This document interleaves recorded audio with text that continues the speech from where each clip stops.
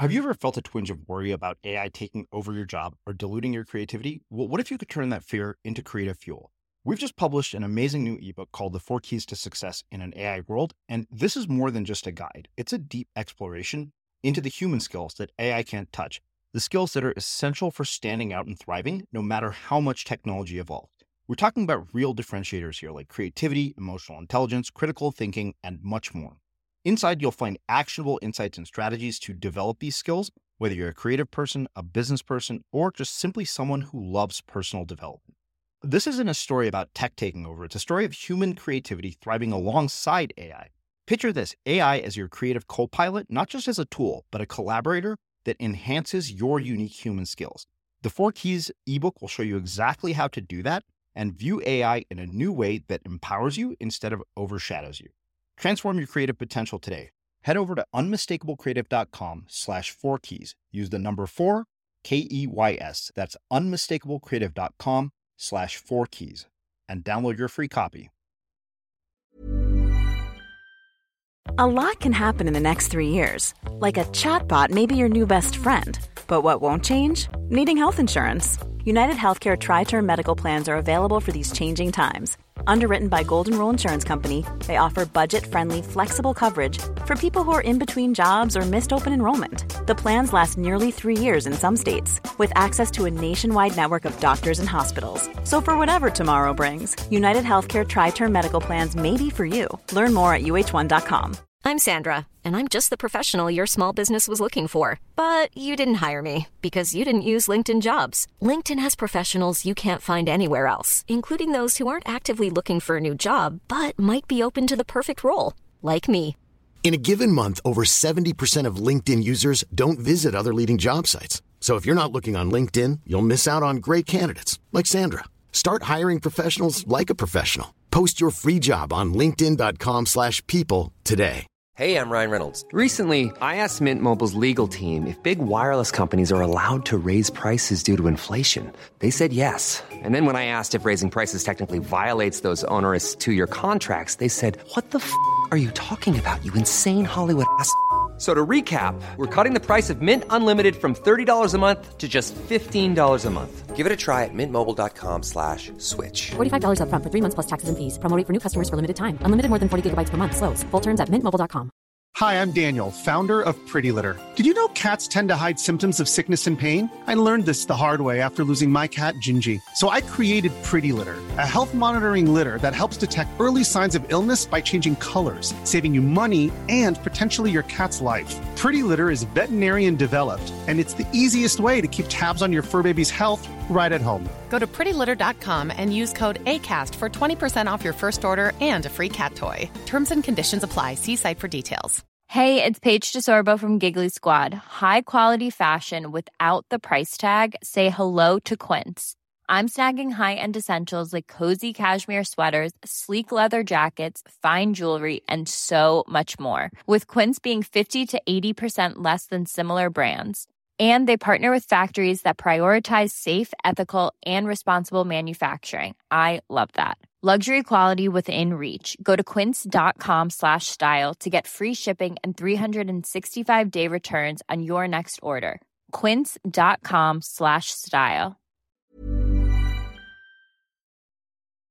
As creators, we're always on the move. Whether it's a live podcast event, a pop-up shop, or a workshop, we're constantly interacting with community, and that's where Tap to Pay on iPhone and Stripe comes in.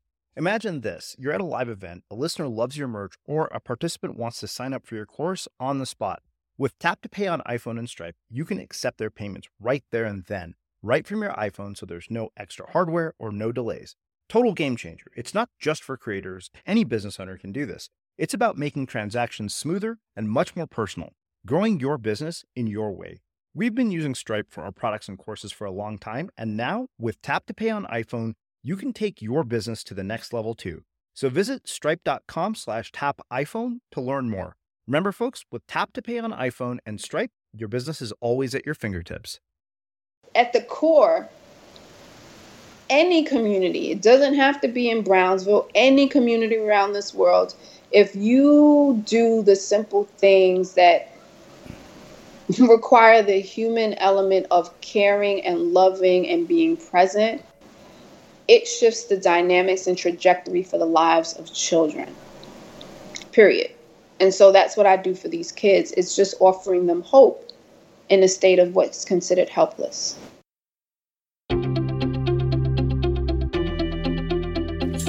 I'm Srini Rao, and this is the Unmistakable Creative Podcast, where you get a window into the stories and insights of the most innovative and creative minds who've started movements, built thriving businesses, written best-selling books, and created insanely interesting art. For more, check out our 500-episode archive at unmistakablecreative.com. Before we start, I wanted to share one quick thing. If you're loving the show and you want to bring the idea of Unmistakable to your next company event or conference, visit unmistakablecreative.com/speaking to fill out the contact form and learn more. And as always, today's episode is brought to you by our friends at HostGator. So we're right around the corner from the end of the year, and maybe there is an online project of some sort that you've been putting off or something that you've been wanting to start. And I always say the first really easy step in doing that is to buy the domain. Take the path of least resistance and at least get the ball rolling. And fortunately, our friends at HostGator are perfect to be able to help you do that because they're providing 30% off all of their hosting packages for Unmistakable Creative listeners. They have 24/7 live support via phone, chat, and email. If you want to move from another hosting provider, they'll assist you and it's completely free. So visit hostgator.com/creative and use the promo code creative at checkout for 30% off. Nadia, welcome to the Unmistakable Creative. Thanks so much for taking the time to join us.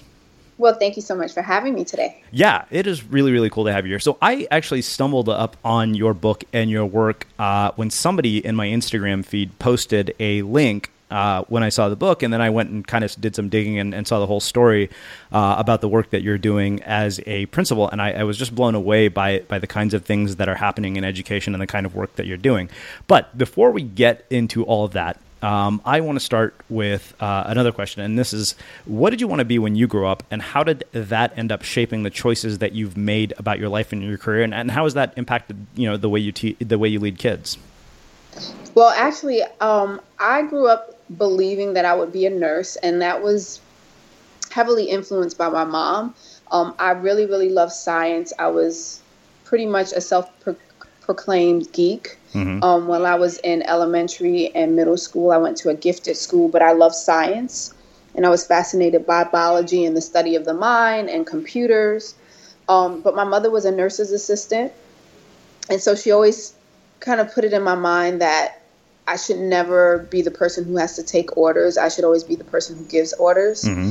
And so growing up around the healthcare field and seeing just the power that nurses had as opposed to, like, in terms of their interaction as opposed to how the doctors interacted with their patients, mm-hmm. to me just spoke about the human quality and connection that happens in that profession. So when I went to college, I graduated from Wagner College with my bachelor's in nursing. But I was really fascinated by critical care nursing because you're dealing one-on-one with a smaller population of patients as opposed to having 25 patients. I was assigned about 4. And obviously because they're in critical care, they are basically in a life or death situation. And so I found myself wanting to just know how a person ended up in the hospital under those circumstances and finding out about their family and understanding their own personal history. And it was intriguing, but when you first get into nursing, you just don't get into critical care. You have to do med surg for about 3 to 5 years. And I was just like, I'm not interested in that. Mm-hmm. And I get bored very, very easily. And I found that to be really true when I was on a med surg floor, pediatrics floor. I tried telemetry. It just didn't work. And so literally I went to work for Verizon, the phone company, after I graduated because I was trying to figure out what I wanted to do. And Verizon was willing to provide really great benefits, a really great pay, and also just give me the opportunity of going back to school if I wanted to. And because I worked for account collections, I dealt with the most irate customers, and I realized that they weren't upset with the fact that I cut off their phone. They're upset with their circumstances as to why they even got into that situation, which went back to the whole nursing thing about finding out about people's behaviors and the choices that they make and how they end up in their situations. Mm-hmm. So I say that all to say, like, when it came down to going into education, I was inspired by my daughter, and just knowing that someone would have to impact her life and shape her the way my parents, who were immigrants, trusted the educators in my life to have great influence. But once I became an educator, I realized that all of the training that I got as a nurse, the holistic approach of listening to people, to understanding the whole person, especially children who are the most disadvantaged, who have been disenfranchised, really understanding the dynamics and the culture of their community, and really understanding that their circumstances are beyond their control, and how we can make a difference by giving them the skills and strategies that would make them successful in life. So that's how I approach my profession as a teacher, and that's what I use as an administrator today. So, from the nursing background, I'm curious what people who are dying taught you about living.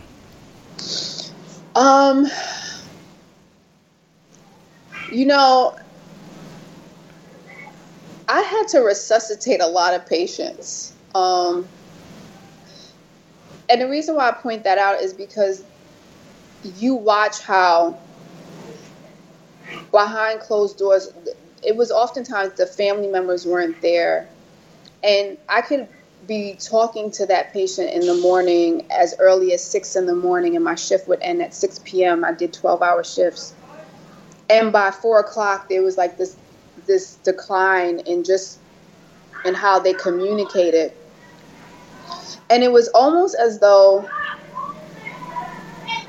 in their last moments, there's a message, there's something that's unresolved that they still want to convey, whether it was to someone that they loved or some situation that happened in their lifetime. And for those patients who we were able to bring back to life, some of them, let's say, would be on life support.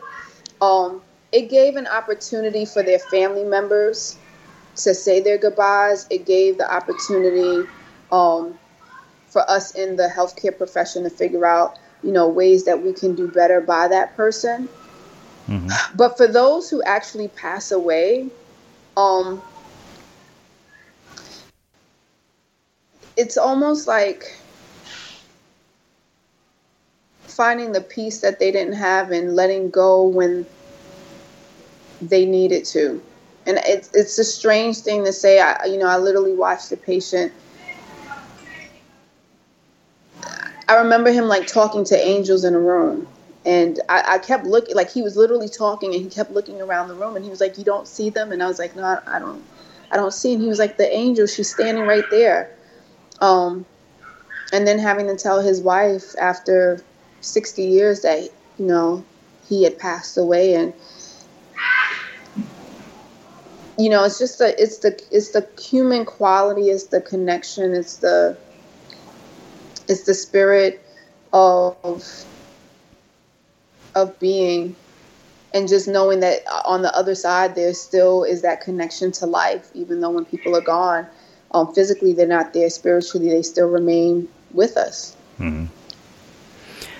So, what's interesting to me is the change from nursing to Verizon to being a principal, because, like if you were to plan out a career trajectory, I don't think anybody could actually map those out on some sort of linear map because they all seem so different. I am very curious, what in the world led from, the transition from Verizon to saying, you know what, I want to take what I've learned at Verizon and go and apply it in the world of education, because that doesn't seem like the most natural sort of transition in my mind. Well, honestly, it actually is probably the best transition. Mm-hmm. And I'll explain to you why. Education is a business, and you have to understand the dynamics of how organizations are built. You have to understand how numbers really impact your outcomes and how decisions are made. And, it's something that I deal with day to day. So going from nursing, where you learn about the whole person and you're so focused on the individual, and then going into a climate where you're just focused on the end results and getting all you can out of this person in terms of the numbers. And then you go into education, where there has to be a balance between understanding the child, but then you still have these outcomes. I think it was actually the best preparation because business can be very cutthroat. And when you're in the education system, it comes down to how much money is spent on professional development, how much money is spent on curriculum, how much money is spent on teacher salary, how much investment you put into balancing your budget and making sure that all the needs are met. And when you don't have the money, what do you need to cut in order to still prioritize what you're trying to do in terms of the vision of your school? It's all of those skills that you need in order to be savvy and to stay above the rest. And everyone doesn't have that opportunity to be a career changer and understand those dynamics. I think it's really interesting that you said education is a business, which, I think of, I get what you're saying. And in my mind, I always thought, shouldn't education be a service? But I understand where you're coming from. And I'm wondering how you balance those two, seeming contradictions, that this should be a business, but it also should be a service to the people that we're teaching. So the reality is that it really should be a service. And if we took it as a service, if we really invested in human capital and putting children's needs first and really understanding what allows for the pathways for success for all students in our public school systems, then we would be fine. We would come up with solutions all the time. But unfortunately, money is made, and it's a lot of money. It's almost like the healthcare industry where people come in, they peddle their products.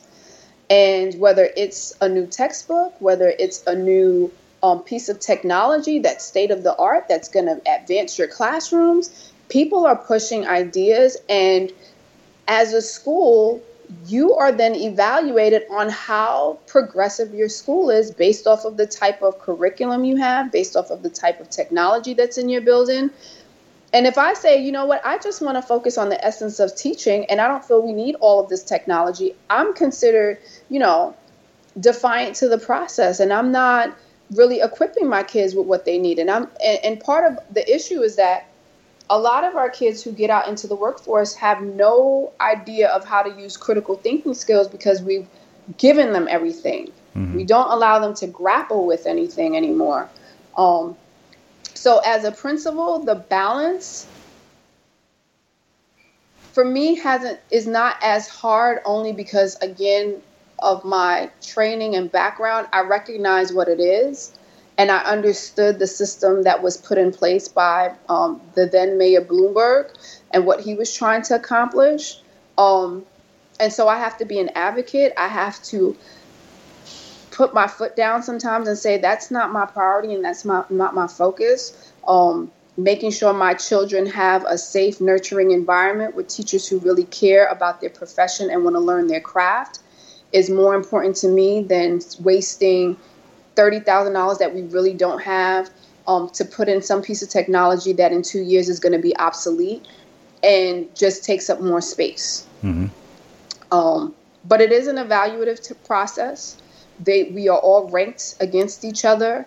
The numbers determine the success of each principal. It tells the public whether we're failing kids or we're doing right by them. Even some of the most successful and competitive schools, if the highest level of kids, who are the hardest ones to move, don't show the progress that they need, they're not considered sometimes the best schools. So it's a scale that's oftentimes unapologetic in its process, but we're all subjected to it. I think it's really interesting you brought up vision. I mean, that's what I appreciated so much about both the book and the TED Talk, which we'll link up in the show notes. But I'm curious, when you started Mott Hall Bridges, what was your vision for what this could become, and what would it be? Well, I honestly, initially my vision was to create this dynamic school that focused on STEAM, which is science, technology, engineering, arts, and math, because it's a school in a predominantly Black and Latino area. I wanted to remind my scholars by having them wear purple and black, that they're descendants of greatness. And they are the creator of creative things such as engineering, arts, and math.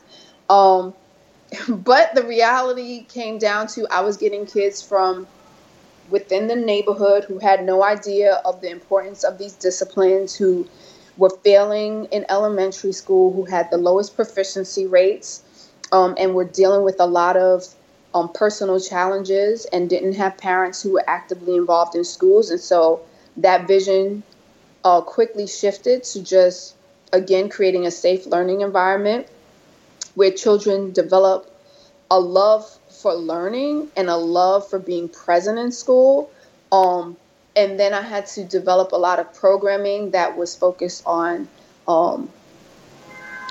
it was gender specific. So our She Is Me, that focuses on our young women and empowering them by connecting them with mentors and women who are doing dynamic things in their community and sharing their journey and having workshops. And the same holds true for our young men through I Matter, where we engage them in dialogue and on weekly mentorship program where they can discuss the issues that are occurring in their community and come up with strategies about how to improve the neighborhood that they live in and be connected to the world at large. Mm-hmm. So, you know, for me, it's about, I don't really say it's about so much innovation. People will look at it like, wow, she's taking an innovative approach. I actually think I'm just taking a common sense approach by seeing that there's a problem and there's a need. Mm-hmm. What is the way that we can handle developing solutions for those that we are serving? Because we don't have the money, how do we leverage relationships through our networks? And how do we hold accountable to folks who say that they care and want to be present by making sure that we create that type of environment that is open to them coming in and doing the work that we need to get done. Mm-hmm. You know, I very distinctly remember one of my favorite parts of the book was when you said, you know, you refer to your students as scholars, and I thought that was so brilliant. But I'm curious where that came from, and you know, what was the reasoning behind, you know, not referring to them as students but scholars? Well, it actually came from the notion that when you think about a scholar, you think of someone who's highly intelligent, who is always studying, and someone who's always going above and beyond the 8 to 2:30 or 8 to 3 that is usually comprised of what school hours are, and wanting to do more in order to better themselves and in order to be excel. Mm-hmm. And I was also having a conversation with a woman by the name of Tracy Collins, and you know, she would always say how when she had a school, how she would refer to her kids as scholars, and it changes just the confidence in children, just knowing that you don't see them as you don't see them just as students that only come and are willing to work during, like I said, the assigned school hours. So when I thought about it, I thought about the colors, I thought about the name of the schools. I wanted to be very intentional. So how I would address the children, I could have called them kings and queens because that's how I see them. But then that's just the gender specificity that comes with it. It would be too much. It would be too taxing. So I thought about them understanding that they are lifelong learners, that anywhere that they go, whether it's as a child or as an adult, they have a responsibility to continue their learning, mm-hmm. and that they need to own and accept who they are in this world by continuously not only learning, but teaching others what they've learned. So scholars just sound perfect, and that's what we've been calling our children ever since we've opened the school. I love that. This episode of the podcast is sponsored by HostGator. So as I mentioned at the beginning of the episode, we're right around the corner from the end of the year, and it's possible that you have a project or series of online projects that you have been holding off. And one of the easiest ways I always say to get started is just to buy the domain. Even if you do nothing else, just buying the domain at least gets the wheels in motion. And that's where our friends at HostGator come in, because they're providing 30% off all of their hosting packages for Unmistakable Creative listeners. They have 24/7 live support via phone, chat, and email. And let's say you hate your hosting provider currently, well, HostGator makes it super easy to move, and it's completely free. So visit HostGator.com/creative and use the promo code creative at checkout for 30% off. For our listeners, can you give us a glimpse? I mean, you kind of alluded to it, but can you give us a more in-depth glimpse into, what the lives of these students are like the backgrounds they come from, the challenges that they face? Because, that to me really was so eye-opening as somebody who's never, been in a school district like the one that I know you work in. Okay, so Brownsville consists of 80,000 residents. We are a neighborhood that is 1 mile radius. It is located in Brooklyn. It's described as the poorest and most violent neighborhood in New York City. In terms of demographics, only 32% of the residents have a high school diploma, 14% have a college degree, and 3% have their master's. The average income rate is $28,000 for residential homes and $11,000 for those who live in housing developments, which are known as projects. We have the highest rate of HIV and AIDS compared to all of New York City, that ages from age 11 to 21, as well as cancer, diabetes, cholesterol, and hypertension. We are considered part of the food desert, which means we lack fresh produce, oftentimes in our supermarkets. And 80% of New York State population that is incarcerated comes from areas like Brownsville, East New York, Far Rockaway, and the Bronx. So when we talk about a school to prison pipeline, we are the ones who actually provide the individuals who are sitting in jail cells throughout New York City and New York State. And in terms of my numbers, I only get 7 children per year out of the 80 children that come into my incoming 6th grade every year who's on grade level. So that's about 7% of children who are proficient in English and math. So the majority of my kids come in at a 3rd grade reading level, and we start our school in 6th grade. And we only go up to 8th grade, and 30% of my kids have special needs. Wow. Yeah.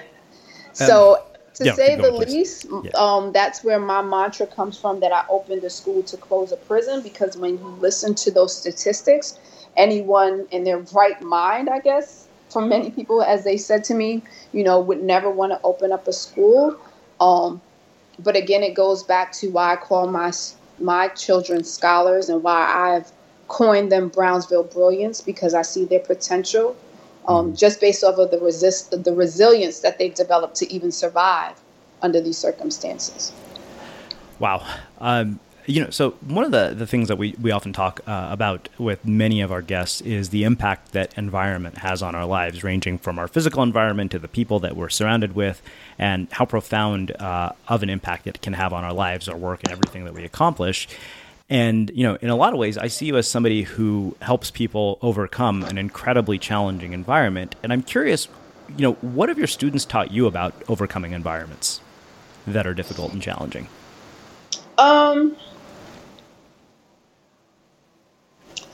So I guess I should be clear and transparent in sharing that I don't know if it's so much just what they've taught me, but it's what we've been able to share with each other. Mm-hmm. And I say that because growing up, I grew up during the notorious crack era, in which our communities were flooded with crack, and it destroyed many of our neighborhoods, and the crime rate surged, and a lot of people were being killed, and violence was just evident everywhere, and AIDS was a topic of discussion, and there was just a lot of mayhem that was going on and a lot of depressive situations that we had to deal with. And we had gangs. Gangs were, it was prevalent throughout our communities. Yet I had to go from a gang-infested neighborhood in Crown Heights and deal with the drugs and prostitution that was on the corners and all of the crack vials that I had to jump over to get to the train station, to then go to Fort Greene, Brooklyn, and deal with the Decepticons. And so when many of your listeners and people who follow this have never had to deal with that. Small details are big surfaces. Tight corners are odd shapes. Flat, rounded, textured, or tall. Whatever your next project, there's a spray paint pattern that's just right. Because Rust-Oleum's new Custom Spray 5-in-1 gives you control with 5 different spray patterns. So you can tackle nooks, crannies, edges, and curves without worrying about drips, runs, uneven coverage, or anything else. Custom Spray 5-in-1. Only from Rust-Oleum. Selling a little or a lot?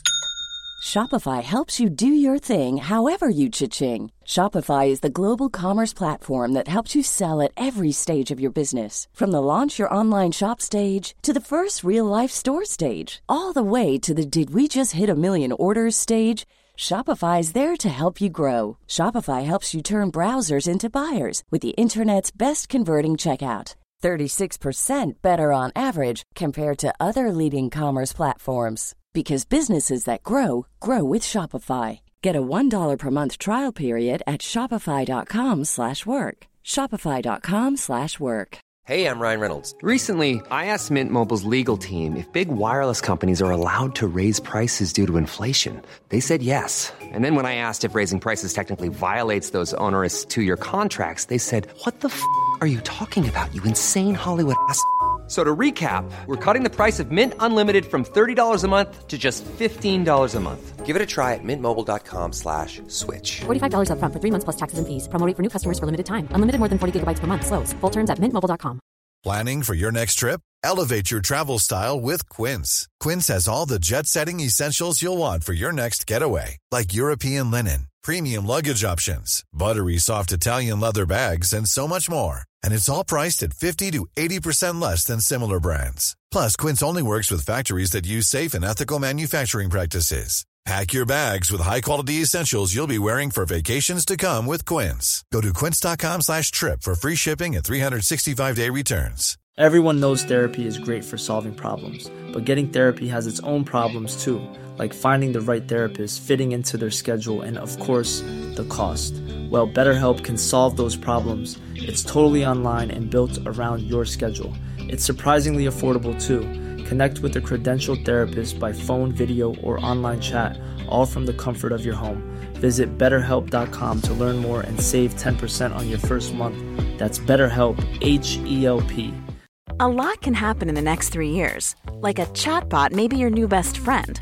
But what won't change? Needing health insurance. United Healthcare Tri-Term Medical Plans are available for these changing times. Underwritten by Golden Rule Insurance Company, they offer budget-friendly, flexible coverage for people who are in between jobs or missed open enrollment. The plans last nearly 3 years in some states, with access to a nationwide network of doctors and hospitals. So for whatever tomorrow brings, United Healthcare Tri-Term Medical Plans may be for you. Learn more at uh1.com.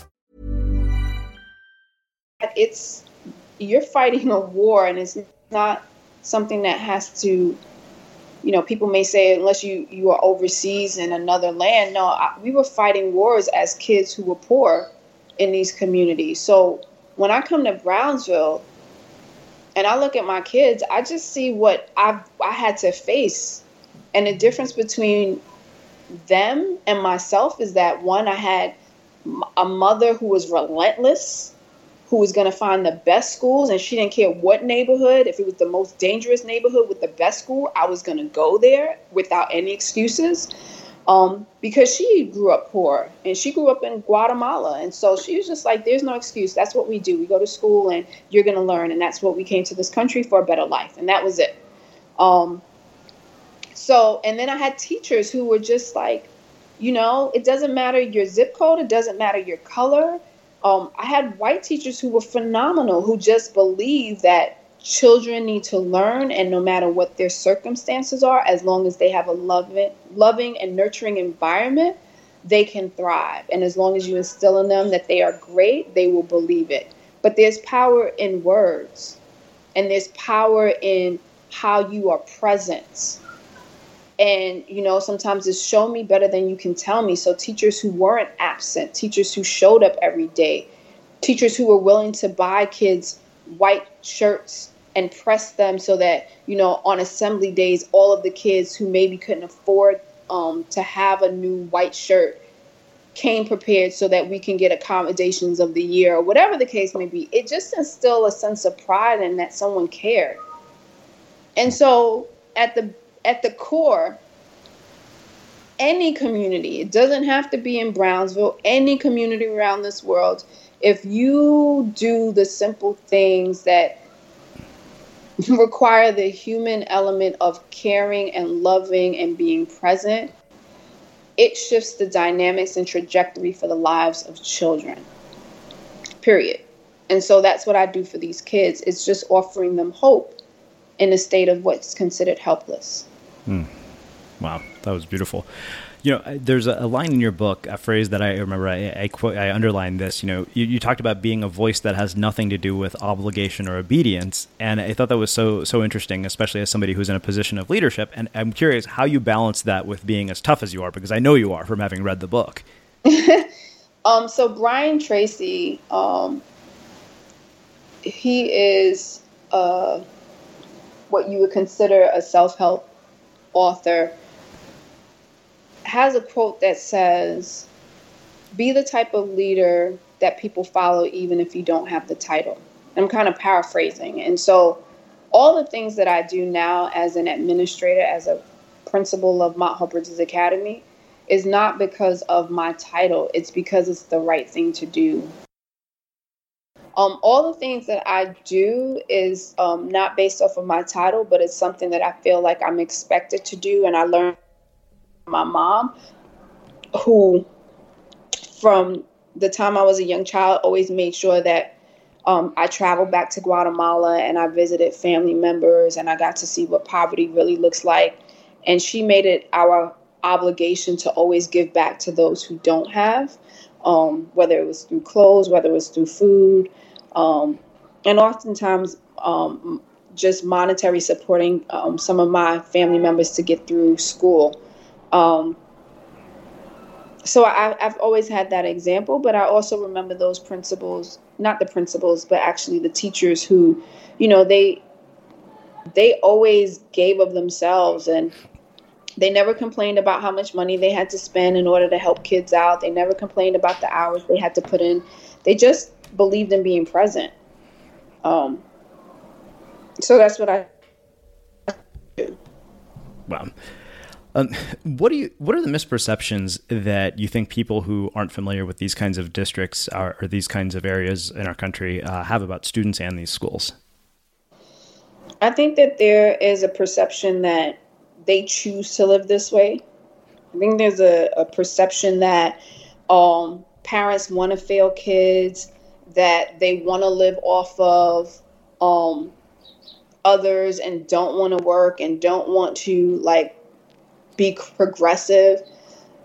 And again, if you've never been deprived, disenfranchised, denied your the rights of what it is to truly be in a free nation, if you don't know that, then you can't judge anyone.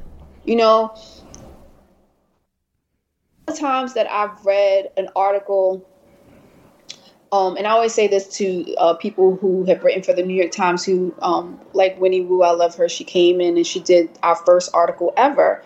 I was like, there were articles that had been written at least twice a year by several publications. And every time you Google it, it would just talk about gangs, death, poverty. And as soon as it starts out, it is the poorest place. And I said, every time you all do that, you never ever write about a solution. You always start out with the negative. The entire article is negative, and then it just leaves people feeling like, my God, this is the worst place on earth. I said, and then you came here to do your article. You weren't shot. You weren't robbed. You weren't, put in a position where you felt unsafe. People actually talk to you so that you could get your article going, but you don't put that in your paper. You don't ever ask them, what can we do to help you? Or what can society do to support what's going on here? No one ever writes that in the article. Instead, you exploit those who are the most vulnerable. And that's unfair. And so I feel like I'm charged with changing the narrative and controlling the content that says there are brilliant, beautiful children who live here. And there are parents who are going through situations that none of us as adults would ever want to deal with.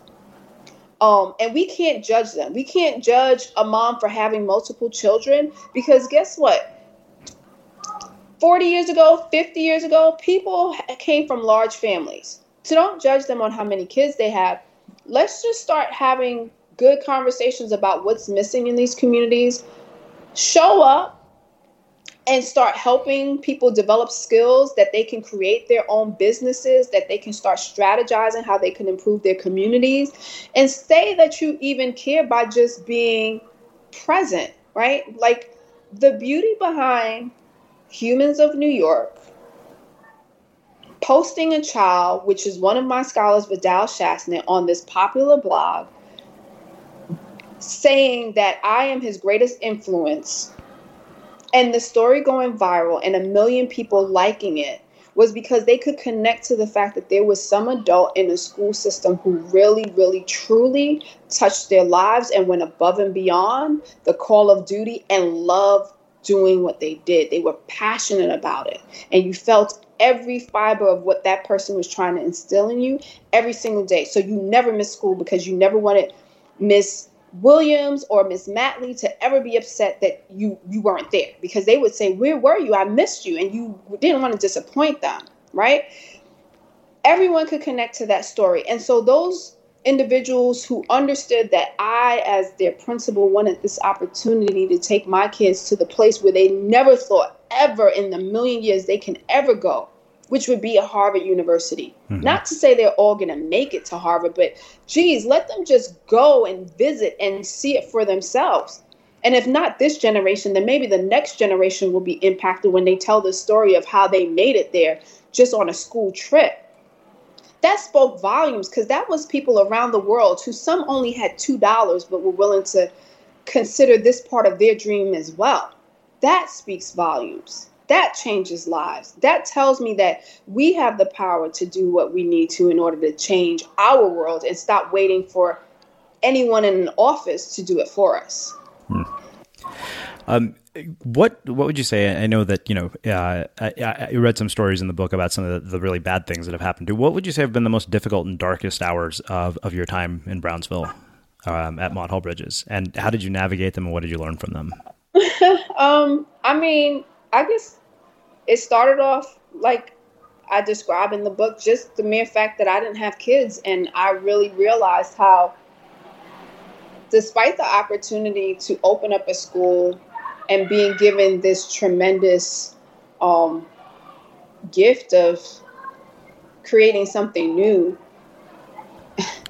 the support that I thought I was going to have wasn't there. And so I was out here every single day, Monday through Sunday, from 9 a.m. till 11 o'clock at night, going to block parties, going to the library, parks, everywhere, anywhere, housing developments. I was there just trying to find parents who would trust me enough to sign their kids up. Then I opened the school, and the kids who signed up, because the parents thought I was crazy enough to do that, they had the most challenging kids, children who literally burned the bathrooms, children who choked each other out, those whose parents threatened us, and that meant my team and myself. Those probably were considered the darkest hours. And And although we increased the number of bodies in our school, so we went from 45 kids the first year to 120, and then eventually we went to 210. By the time it was January 2015 and the story came out on Humans of New York, I was just exhausted and I was overwhelmed, and I literally was depressed because I felt like I was fighting a battle by myself. I felt like, inside it's like I'm doing the best that I can and I'm trying to do right in terms of children and create this wonderful opportunity that any child should ever experience.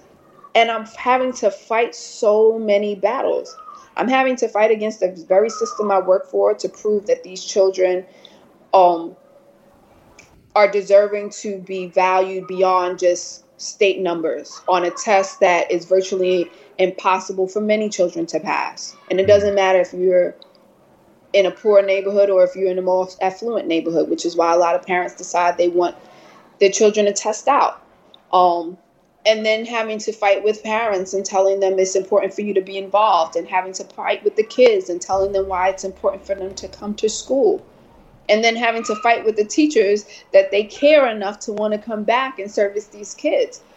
And so I just felt exhausted, and I'm a mother, right? Like I have my own kid who's in high school, and I'm spending more time doing this work than I'm able to actually provide her with the attention she needs, because I'm trying to make sure that everyone is getting the time and attention and the service that they need. And so I hit a wall, and I can no longer play the role of Superwoman, and I can no longer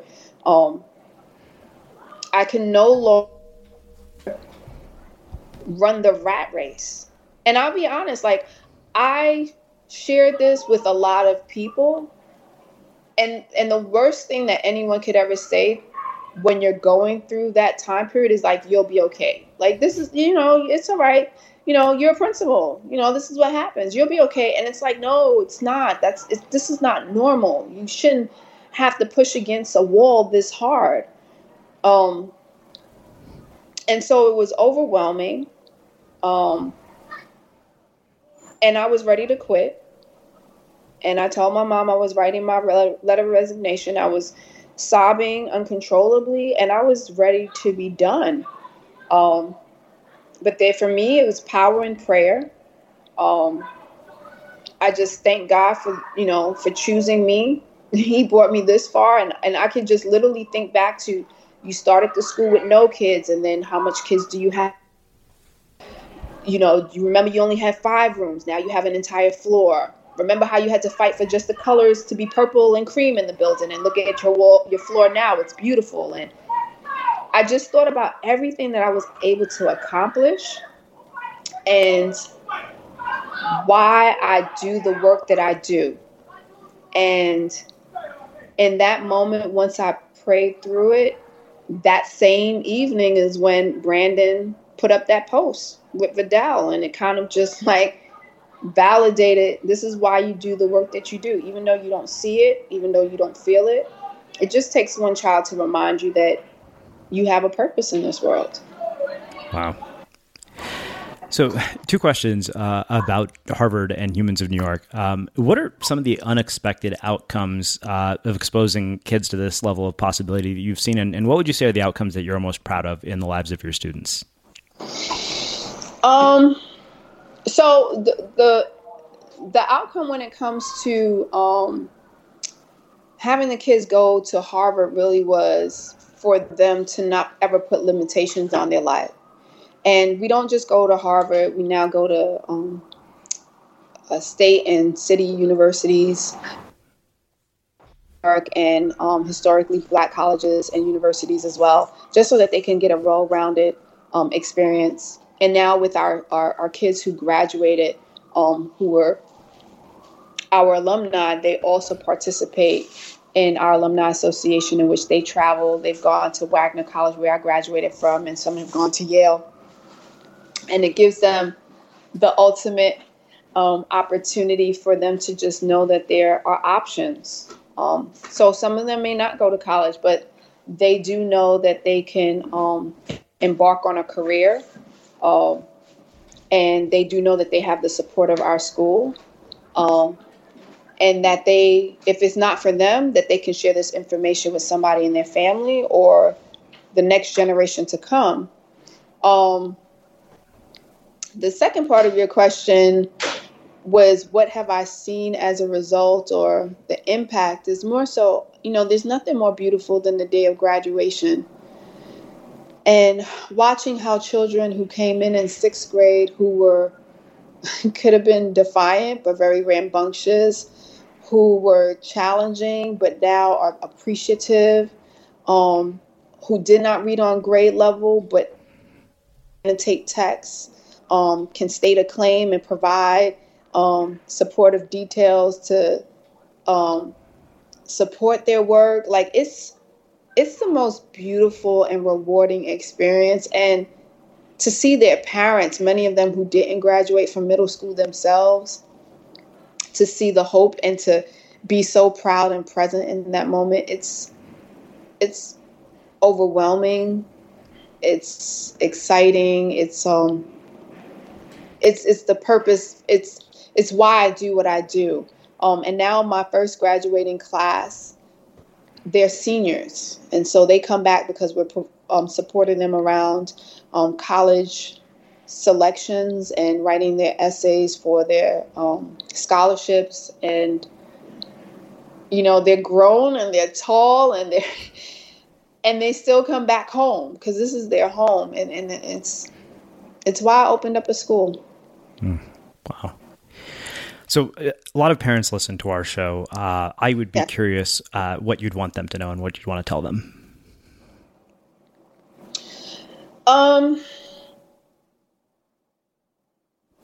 Remind your children of their greatness, because that starts at home. Children develop their confidence and their ability to navigate through this world based off of the modeling that we show them at home. So praise them every step of the way. Be present. It doesn't matter how far removed you are from the school system. You have to go in so that, one, you understand what are the changes that have been going on in our education system from the time you've been there. And you can also discern whether or not it makes sense what we're doing in the school system, so that you can have informed conversations with teachers and administration. Because, policies are created because oftentimes there is no advocacy from the parent level, and parents actually make the most difference. It's really not about the principal. It's not about the teachers. Parents can make the most difference in the educational process. And then support your kids in how creative they are. Like I said, I started out with the vision of becoming a nurse because that's what my mom wanted. And then I decided I was going to go become account collections representative, and then going into education. And every step of the way, I know my mom was like, I cannot believe you. And why are you not like you want to do with your life? But at the same time, she had to support me. And going through that process allowed me to actually find what my passion is. So every kid is different. How they learn is different. If your child has special needs, know your rights. Look online, find out federal mandates, demand that you know what your child is entitled to. Just because they learn differently does not make them different in terms of their capabilities. We just have to figure out what's the best mode in which we need to support them both at home and at school. Your children are your gift. And when they enter the school system, you're obliging those of us who are the adults in the school system to value that. And so don't ever allow yourself the opportunity of not being part of the process of knowing who is in your child's life, because then you turn over your power to those that you know nothing about, and you don't know their intentions. Wow. So I wanted to give you an opportunity. If you could make any requests to our audience who are listening, what would it be? So a couple of requests. Please buy the book. Of course. The Bridge to Brilliance. And the reason why I say that is not just a story about education in terms of It's not about teaching pedagogy. It's not the strategies of creating better classrooms. It's how to be better as a person in this world and understanding the stories of children and teachers and how we are all human and how all things are possible with a little bit of hope and dedication. That would be one. Two, there are so many schools that just need the support and presence of people, and it doesn't require money. Sometimes it's just human capital. It might be just who's in your network, who can offer assistance, whether it's mentorship, whether it's, donating computers or a printer or helping kids read. And again, it doesn't have to be in poor neighborhoods. Sitting in classrooms and helping kids read is the most beneficial thing that could ever happen in our school systems. So find out what schools are available in your community, gather your friends up, and make a pledge, if it's not once a month, 3 times a year, to just be present and help out. And you can also go on donorschoose.com to invest in projects that teachers have to best help their community and their classrooms. In terms of Mount Hope Bridges Academy, we do a lot of phenomenal work. My 7th graders have to go through an entrepreneurship program. And that was really important because when I shared the statistics of the average income mean, when you're in a community that's impoverished, you don't just sit around and just say, okay, you're poor and that's your life. You try to figure out the best ways of educating children to have a better life, not only for themselves, but their family. So they're the most creative when they're in middle school. They have dynamic ideas, and we want to sit there and help cultivate their passions at a young age. So it's kind of like Shark Tank. They have to present their ideas, and they actually win monetary prizes, and they go before other judges outside of our school. So it's amazing.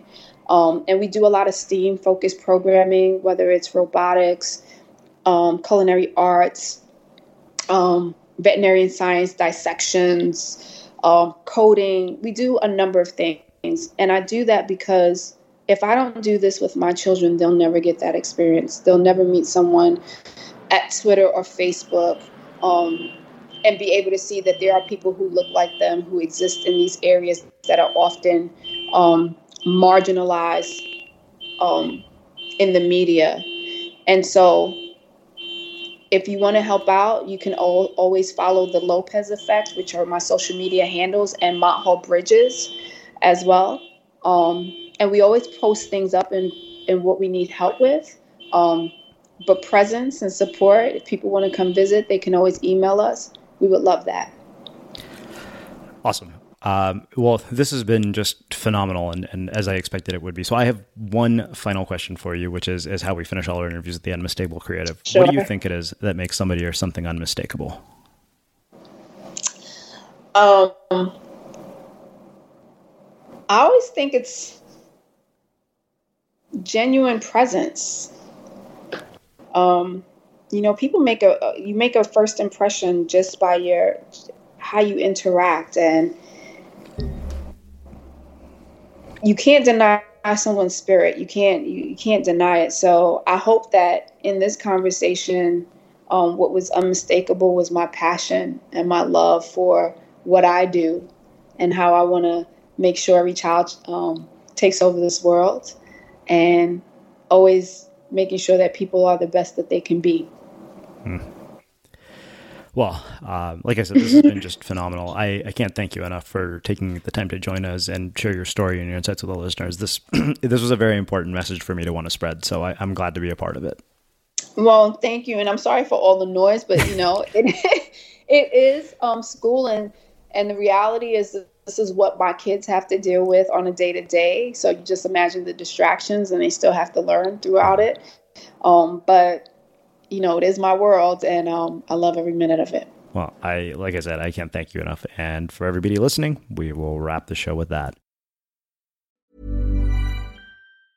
Small details are big surfaces. Tight corners are odd shapes. Flat, rounded, textured, or tall.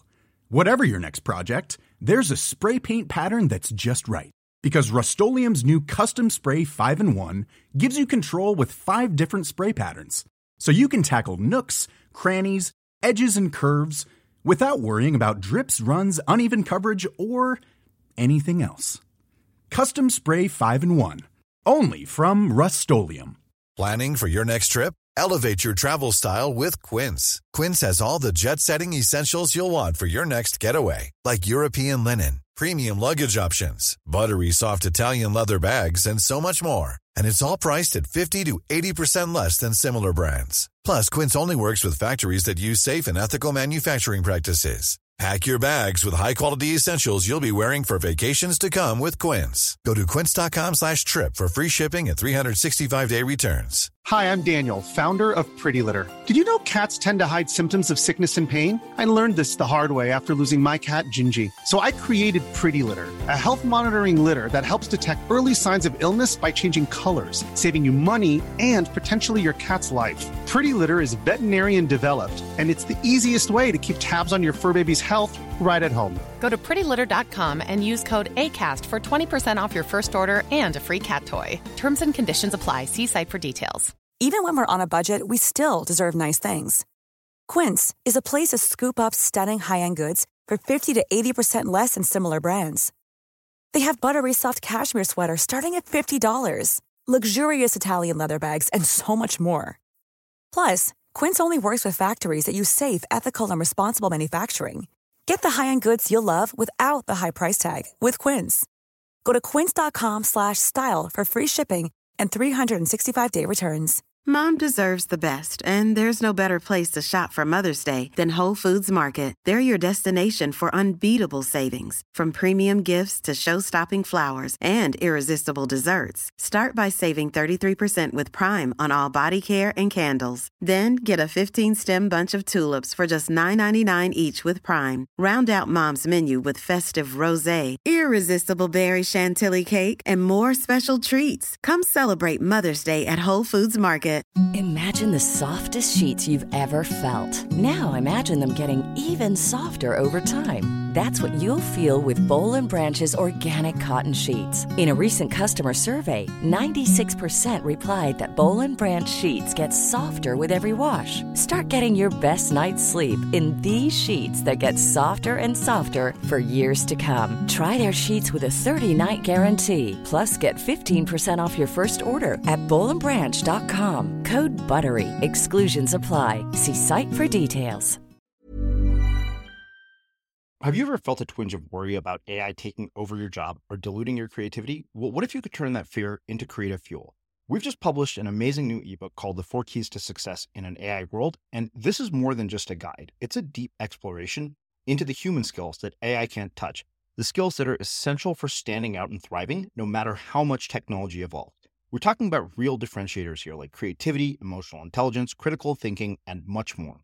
Inside, you'll find actionable insights and strategies to develop these skills, whether you're a creative person, a business person, or just simply someone who loves personal development.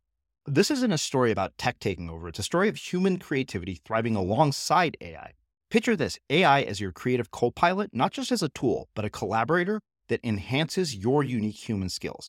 The 4 Keys ebook will show you exactly how to do that and view AI in a new way that empowers you instead of overshadows you. Transform your creative potential today. Head over to unmistakablecreative.com/4keys. Use the number 4, KEYS. That's unmistakablecreative.com/4keys and download your free copy.